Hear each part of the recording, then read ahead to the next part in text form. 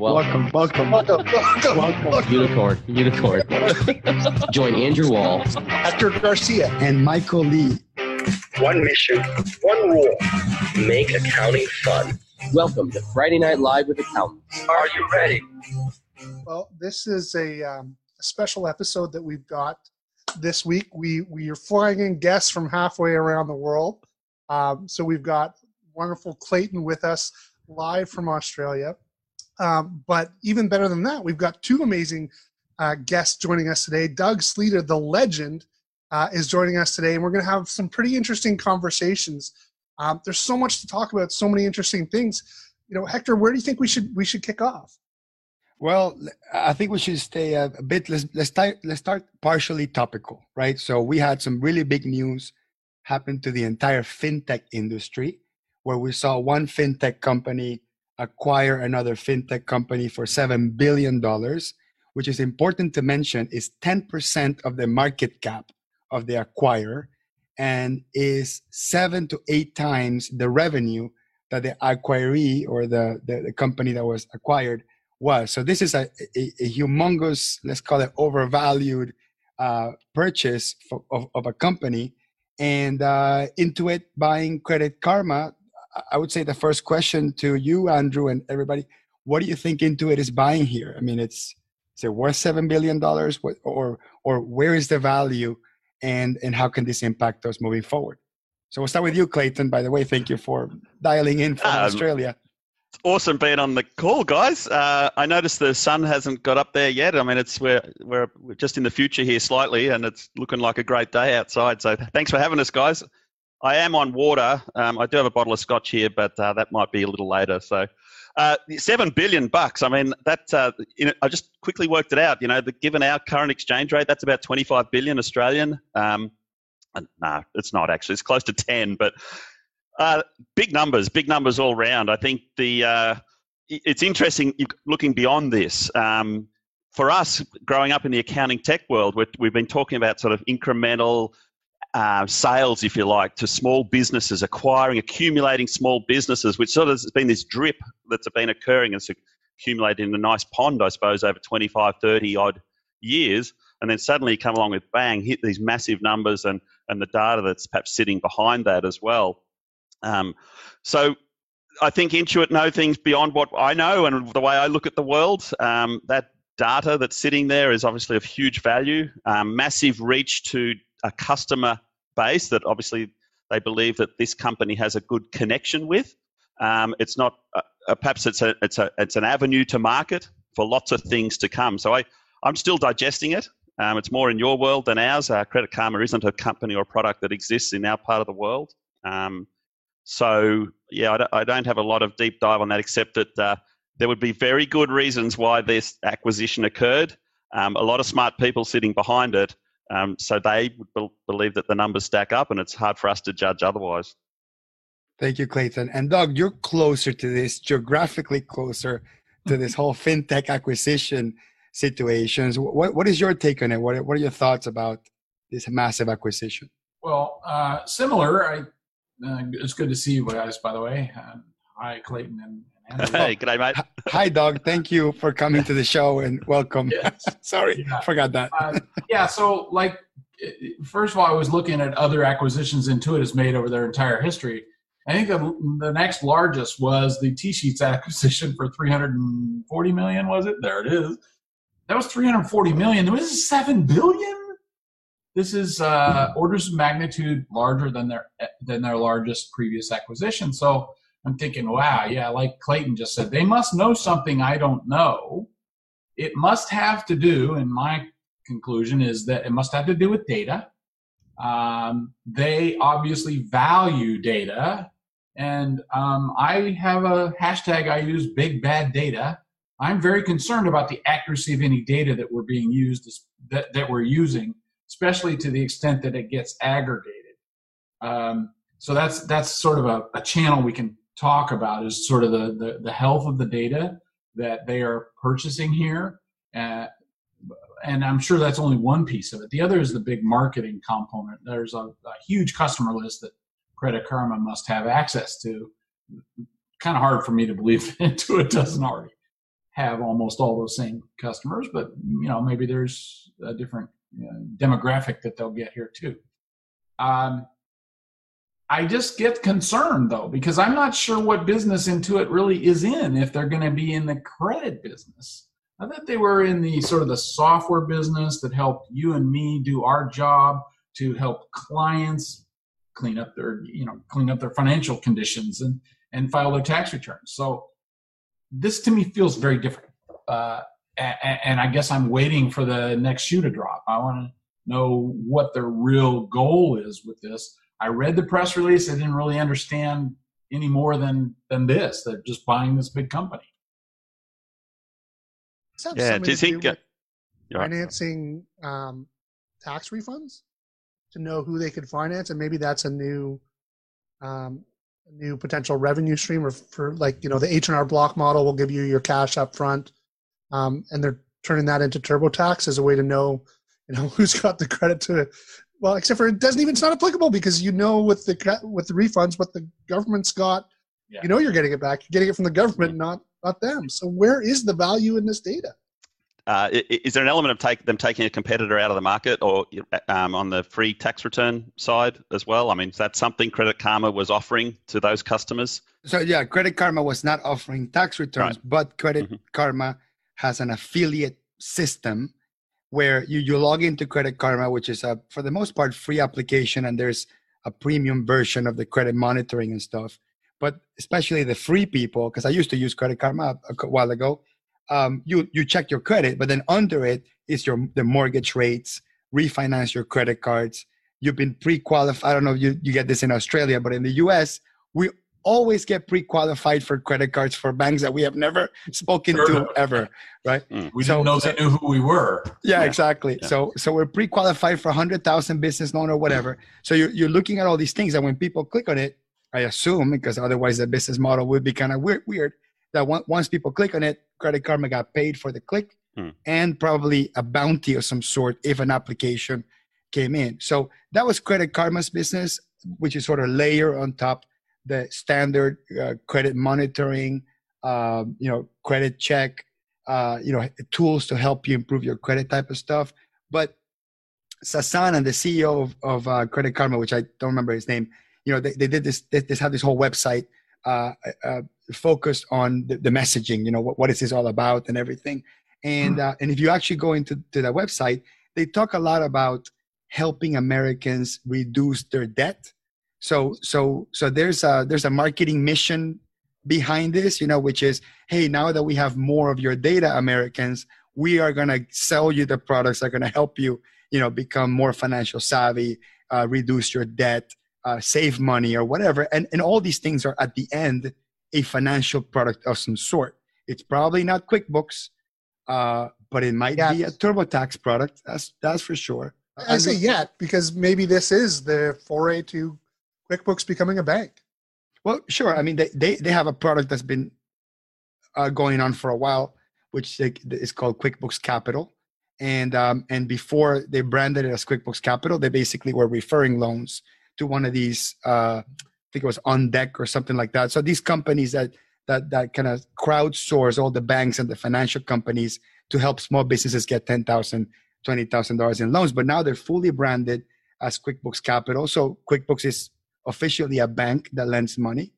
I have my own theories in terms of why that's a good idea or a bad idea. But there's some components of this technology company that used to be an accounting and tax business becoming or transforming into a banking product. And like Clayton said, I'm not sure Credit Karma posed a threat into their tax products, but I am sure that Bank of America, Chase, Wells Fargo can create their own GL account overnight and immediately post a threat into QuickBooks or any GL accounting software. So this might be sort of preemptive counterattack to the banks getting into the fintech business. I don't know. I'm just speculating. And I suppose traditionally, having a broad base of small businesses, every small business is owned by someone.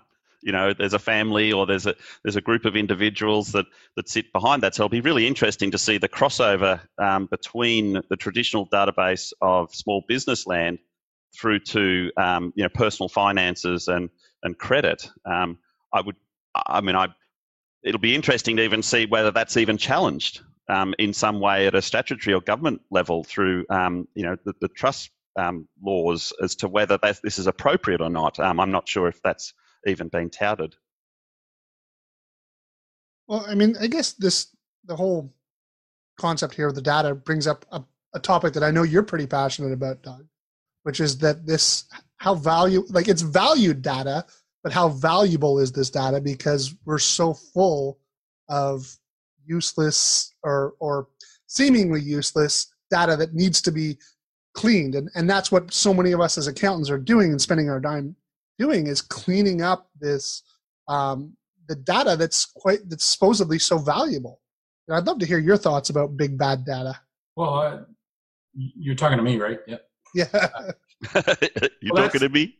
That's my big concern, is that if let's say you're going to do a lending platform and you're going to use this data that you have a direct access to, and you look at my QuickBooks file, because you can, and I haven't brought it up to date yet because I haven't recorded the receivables or the payable. I haven't recorded it. It's just not ready. It's not, that's what the four of us have done for all our lives, is help the small business get that to a point that's clean and ready for viewing.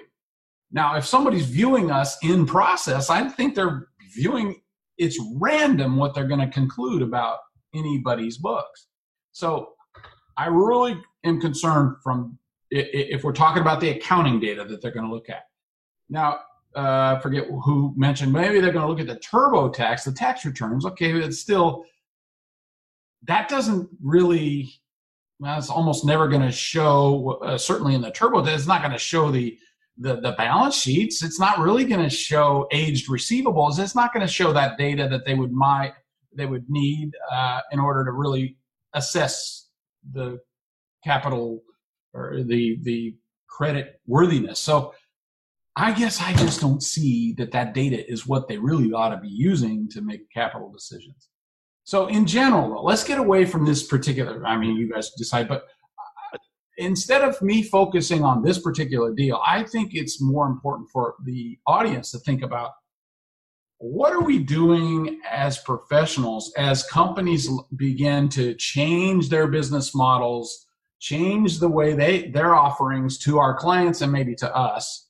What are we doing? This is under my heading of agility trumps ability. You can't control the world. You can only control your own reaction to the world, and your own reactions need to continually be agile. I have to look at what's going on, try to understand it. Like, we're all kind of confused about this, but we'll figure this out in the next few weeks. I'm sure we'll understand what the play is here. And we got to say, we're not going to prevent it. We're not going to change it. We are subject to it, but we can change our direction.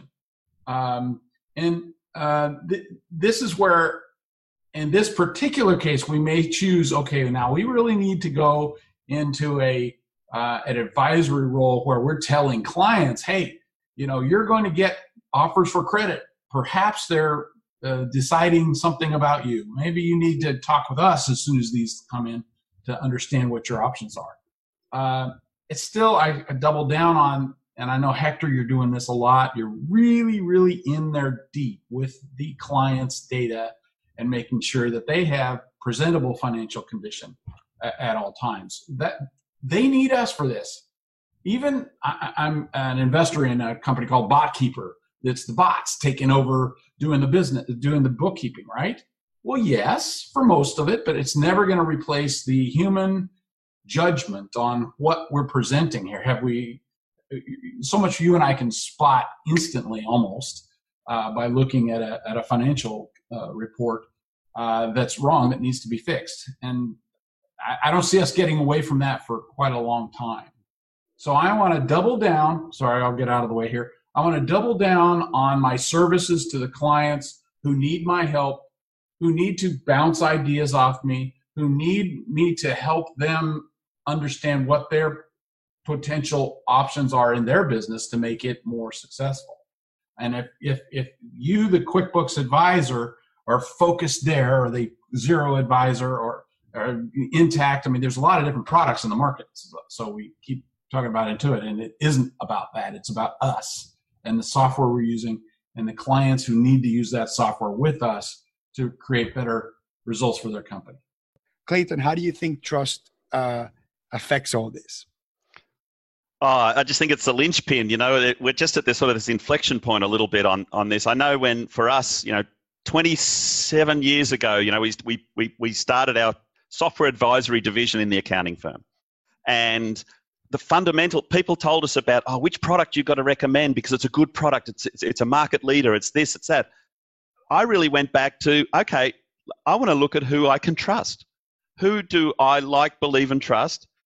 Who's going to back us up so that we can back up the trust and keep the trust connection with our client? So it was fundamental. I had to look at that angle first before we even decided what software was potentially in the mix.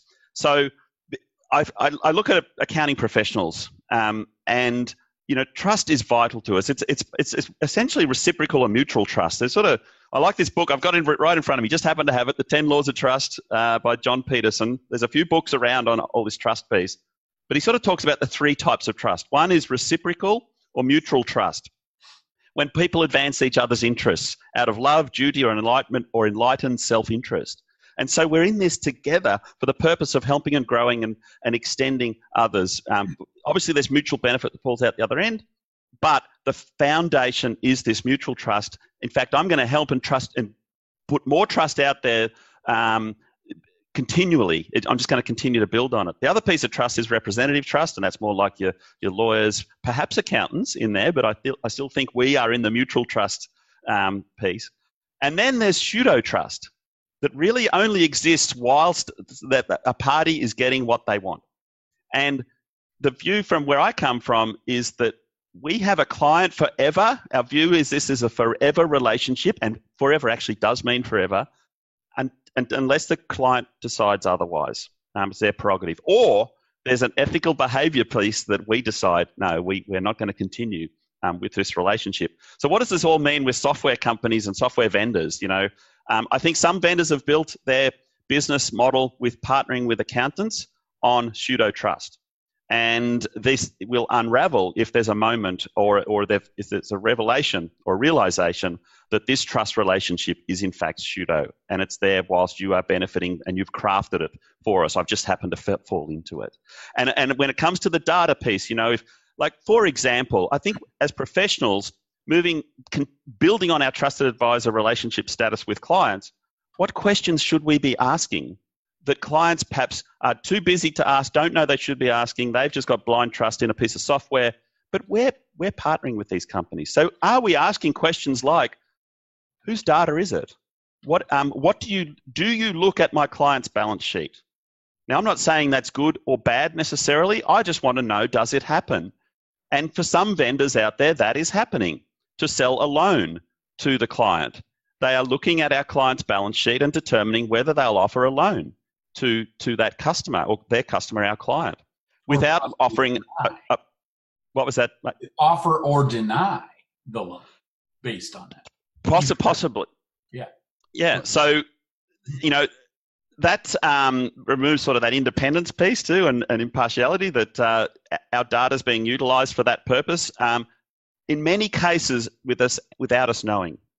Can I opt in? Should there just be a blanket opt-in for any of this data mining? And I know people talk about saying, oh, well, everyone does it on the internet. No, everyone does not do it on the internet.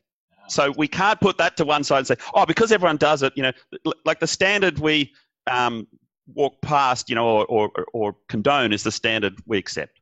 And if it's not right, or if we believe from an ethical standpoint that's not right, we should say something.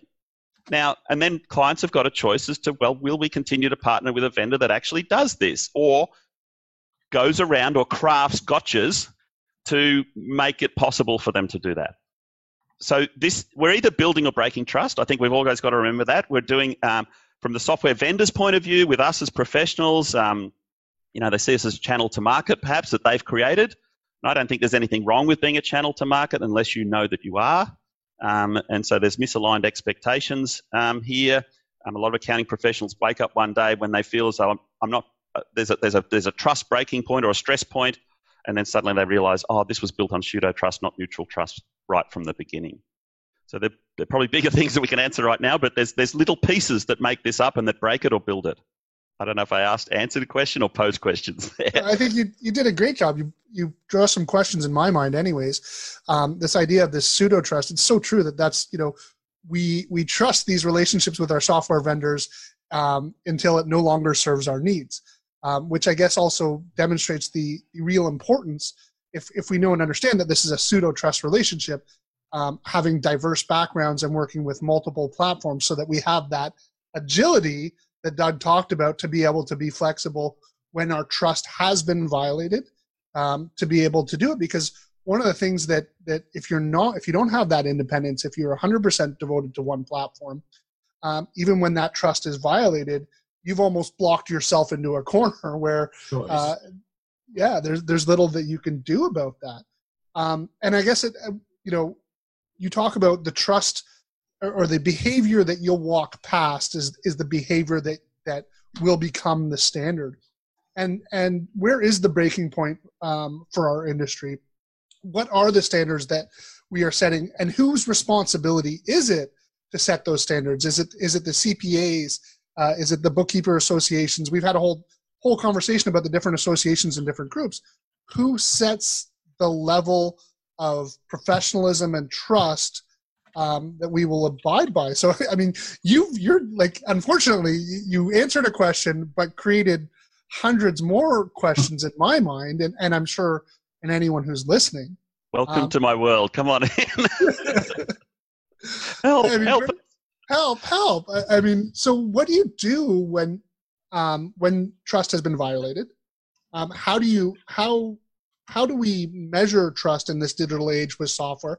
Is it really all just about, online reviews? Like, how does that, even whether it's pseudo trust or whatever type of trust is, how does that trust get created with software providers? That's a great question. If I mind just extending on from there, because it sort of resonates with me around that. I think the profession, accounting professionals, bookkeepers, accountants, ABCs, accountants, bookkeepers, consultants, that are serving SMBs. And so I think we've been more a taker than a maker of this path. I think we've sort of just blindly accepted, oh, look, they've got a great product. I really want that product in the client's business. Whatever they say, the anonymous group of they. So we just haven't been perhaps proactive enough, strong enough, we've been divided. Is there a need for an ethical charter of some sort? That's from the bottom up. From the professional has decided, look, this is the way we would expect you to work with us. We have vendors that tell us the way you want us to work with them. Why can't we come together? Now, this is not us running in two tram lines that'll never meet. I think I am incredibly passionate about helping vendors realize potential. And ultimately, it's serving the small business client, helping that business owner operator buy back some time in their life so they can spend more time with the kids. Ultimately, this is what it's about. And are we actually working together symbiotically to make this happen? So maybe that sort of ethical charter piece needs to be bedded down. Some of our expectations as a profession need to be articulated en masse. I think in some respects we've been waiting for someone else to do it, whether it is the professional body. So maybe we just need to do it, draft it out and say, hey, look, this is, I think, where we should start with the view to work together. Now, some vendors will self-select and say, you know what, we just can't abide by that. We can't fit into your model of the world. That's okay. You do not have to have a channel to market being the accounting professional. It's not a problem. But, and more on your point around that whole independence piece, as professionals, we chose 4 vendors from day one because we wanted to build 2 things. I wanted to de-risk the business from the very beginning. If I was all in with one single vendor, eventually this was going to be a problem. And it turned out one of those 4 vendors actually took our entire client base that we set up with them and gave it to another consultant. And so that will happen. What if every single client of yours that you actually partnered with a software vendor, suddenly that vendor gave your entire client list to a competitor? Think about that. Ponder that for a minute. It's not that it won't happen. It does happen, and it can happen. And what's written into the partnership agreement to stop that from happening? So, yeah, guys, Yeah, not my session. no, absolutely. You're the no, brains Clayton, trust. So with specifically with what you're saying, and I know this is something that doesn't affect you yet because you're not seeing this in Australia yet, but in the US and now coming to Canada into it. I know we don't like to bash on specific vendors, but we have to speak about what's going on in our world. Introduce a service that essentially the software company offers accounting services, and it's not meant to quote unquote, it's not meant to compete with current accountants. They're apparently only going to target people that don't have an accountant. But it's inevitable, right, that when a supplier enters the market, it's another choice, right, for the customer. So they don't have to proactively take the customer and give it, or steal it from you or give it to another vendor. They're now part of the choices that the customers have. Now, there's nothing unethical with entering the market and competing. Absolutely nothing unethical about that. But it is, if you're a small accountant with 10, 20 clients or whatever, you don't have the marketing budget that these companies have. You don't have the data already. And you know what? You also so ethical because you're an individual professional that you're not going to be mining their data and proactively market additional services to them unless we know that our customer is asking for an additional specific service. Where these software companies, without including Intuit or any otherwise, these software companies, they don't have a person that has an ethical, moral compass to say, should I do this or should I not do this? No.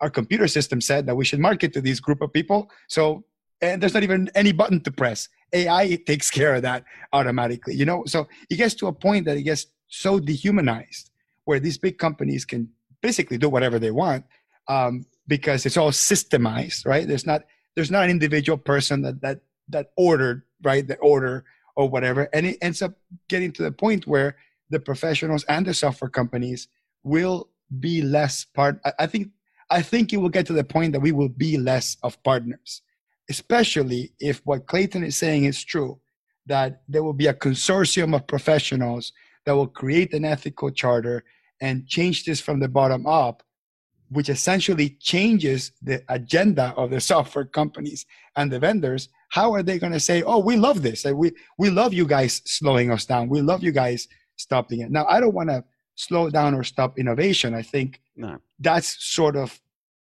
the real big challenge that we have, which is us as accountants, we never stopped it because it was so damn convenient to move things to the cloud. It was so damn convenient to have one place where all the clients are. It's so damn convenient to connect the banks and get the data on real time as it happens. I mean, the reality of accountants and all human beings is we give up privacy for convenience. It is part of this strange unspoken agreement we have with the technology companies that says, if you make my life easier and I don't have to enter my password twice, I think I'm okay with giving up part of my privacy. And I guess, and when it's done in increments, like we've seen it in the past 20 years, you don't feel it. But if you actually go back and take a look at how we used to secure our data or how we used to talk about politics or whatever, like the things that we held close to our chests, and all of a sudden with technology and social media, we no longer care about these things being out in the open. I mean, this is truly going to affect the world of small business owners, their advisors, and software companies. And this consternation will become more apparent and more apparent as time goes. I don't know what it looks like. I don't want to predict it, but there will be a point in time where we will either cave in and say, you know what, big software companies will let you do whatever you want. Just follow through and hope that we can make a living by attaching to your brand and your system somehow.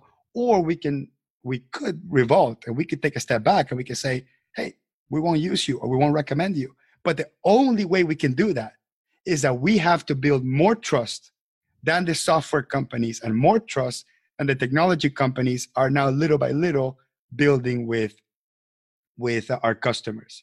So I just wanted to add on to that because when you were saying that, I was thinking, how is this charter of ethical thing going to play with the software companies? And then Doug, I know you do a lot of consulting with these software companies. Have you done consulting in this particular area on whether or not the software company should value their data more than the trust with their partners? Has this topic come up at all? No, that particular not, but something I think parallel to it is that I've done a lot of consulting with tech companies on, hey, I need to build a channel to increase my sales. Hey, the accountants are the perfect channel because they're so good and they have this great referral partnership with their clients, so they can. All I got to do is impress the accountants and I'll be rich because they'll start selling for me. And so I always tell the tech vendors, I said, the accounting profession is both a channel and not a channel. They have an incredible ability to recommend your product to their clients. As Clayton just mentioned, a client for an accountant is a lifetime commitment relationship unless one or the other cuts it off. That isn't necessarily true with tech companies to the end user customer. They might use your product today and then use another product as they grow or change their business models. So it's much more that we are the one with the lifetime relationship. So I say to the vendors, I say, look, if you want to engage the accounting profession, fine. You've got to really make them understand your software and your solution and who it's best for, and make them as expert as they can become on your software so that when the appropriate situation occurs, we can make the recommendation. Now, so you can't ignore the accounting profession, but as soon as you then start to believe that there are lackeys and they'll sell for us and we've got them under our thumb and we can move their list to another one of their competitors at will, you have broken the bonds. And because as soon as that starts happening, then all of us talk and we will veto your product because we think you're a bad behavior vendor, or because we've never heard of your vendor. So this is why you can't pay no attention to the profession. You have to engage, but you can't over expect the profession to be your magic answer to great sales and start putting quotas on your sales force in the accounting channel. That's what they don't ever seem to really understand, because usually the people who are tasked at the vendors with working with the profession, they're the sales division, if you will, and certainly at the bigger vendors. The smaller vendors, you're often working with the CEO, and so you can develop that trust. And as long as that company doesn't get to become a behemoth huge thing where they departmentalize and somebody comes along and starts behaving badly, then we got a good long-term relationship. So that was kind of a long answer to your question, Hector, and it's an important thing to consider. It's not, I don't talk to the vendors so much about their data, which is where you were going, and how much data they're capturing, because I frankly don't think they should at all. As that comes up in the future, you bet I'm going to be talking about it. Vendors seem to think that accountants or the accounting channel, it's homogeneous. I'm not sure if that's the correct word. All right, we're all the same. We do the same stuff. Yeah, we're all the same. We all want the same thing. What do accountants want? And then what ends up happening is, and I have this particular issue with developers and the product managers, which is our accountants are giving us X and Y feedback. And I'm like, which accountants are these? Because this doesn't seem to be something that I even see. And sometimes I get so frustrated that they'll take one person's feedback and another person's feedback and they make it all average. And it's like, dude, no, some people have different perspectives, right. I'm not going to say that any accountant has better or worse feedback than I have. I think that you receive some sort of trivial feedback from one person or two people that happen to be aligned, and somehow that becomes a new thing. And then you realize that they end up targeting something that's not even that valuable in the first place. So I think part of the problem is putting all of us in one category. And I'm not just talking about firm size or type of client. Personality plays into this too. Like early into this, they made the assumption that accountants themselves were okay with going online, with going to the cloud, with connecting bank accounts. I mean, a lot of accountants themselves told their clients, don't move to the cloud, don't connect your bank. You know, They we weren't could do there a yet. whole show on this one topic. Mhm. How are accountants all not all the same? I just make sure they don't lump us all in. The accountant isn't one big blob. It's so different. Well, and I think too on that, going back to that sort of services piece, you know, what's the origin of the channel?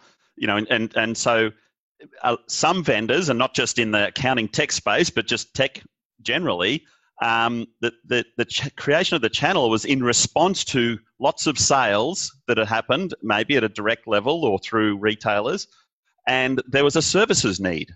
So that wasn't going to be fulfilled within the product-based company. And it's fascinating watching this sort of switch round now. You know, and then the other flip side of that was some vendors just went channel first. You know, I'm going to partner deeply with accountants. We watched MYB do that in Australia 25 years ago. QuickBooks came here with more of the direct model, then eventually created a partner program, I think just before the Pro Advisor program got created in the US. But it was in response to, we can't handle this. We're a smaller business. We need people to handle services. Whereas MYB was, no, we're going to partner completely with the accountants. And that's just going to be a long play. Eventually they broke trust 20 years later, and Xero stood right in, was opportunity preparedness. They have played the same playbook. I hope they learn from the trust breaking piece. But it'll be fascinating to see how this plays out. And even on Intuit's side now, looking to effectively switch and transition to a services-based company, which I suppose for me was like, aha, I always wondered how you could sell $1, $5 files and expect to be profitable. I've got my small business hat on here of product, X times a price, equals gross turnover. It's, if I can take that product that I've sold to a customer for $5 and suddenly overlap or overlay $200, $500 a month services, bingo. You know, I'm now transitioning to this high growth, top end growth the stock market likes, obviously. It's been fascinating watching them do that or try to do that in the US, and it hasn't happened here in Australia. And I think there'll be a lot of pushback here if they really do try to push ahead with this. And in lots of different areas. But I think the thing is, you know, my point on this is I noticed a year or two ago, Intuit sort of stopped talking about connecting the Pro Advisor with the customer. And, you know, software companies were doing this for many years. They had the Pro Advisor sort of, or the marketplace for consultants or accountants connect with your advisor. And they've now sort of switched to say, well, 40% are not connected. Therefore, we need to take that on, and we need to be the one. We need to get the people employed so we can take that 40% that don't use a bookkeeper. Instead of saying, hey, why don't we continue to get to 100%? And so it's been fascinating watching that sort of them just call it. High risk strategy perhaps, but I think they've worked out that that's going to serve them better in the long run. Just to wrap off on the trust piece, I suppose, from where I was coming from, I struggled for probably 2 decades. I hope this can shortcut it for some others out there to think, why did this always feel like a dance? You know, when I was sort of dancing with vendors, we were sort of dating. We were never really fully getting married. Not that I wanted multiple wives, but it was just, I just always felt as though there was something, I didn't want to get too far, too close. I wanted to work together for the mutual benefit of our clients, for sure, totally. I actually wanted to give you feedback, vendor, on how I think you can become better, how I think you can connect better with the clients. And you know, we've done that over 20 odd years. But I always felt as though we were almost running 2 different races. And I think the thing that sort of crystallized in my mind was when I read a book called The Finite and Infinite Games by James Cass. He wrote it 20, 30 years ago. And then Simon Sinek has come out to sort of extend on that for business. Just happened to have a book. But The Infinite Game, guys, professionals, we've got to read this. We've got to actually deeply understand that there are 2 games being played in the world. There's the finite game, and the purpose of playing that game is to win. You know, to actually beat someone, to be the victor, to be number one, to have the market cap of the biggest. You know, all those sorts of measuring points. Focus on the benefit and the return to the shareholder, you know, incentivizing executives within corporations. All of that is paramount in the finite game. The infinite game, which I believe as innately is that accounting professionals are participating in masse, is where we play the game in order to continue playing the game. And, it's actually just about, continual improvement. It's really it's life for us. And so Simon Sinek in this book, it just became obviously totally clear to me that there are two different games. And what he does is gives us a framework and a lens to look through. When we're looking at our existing partnerships with our vendors, with our clients, with our team members,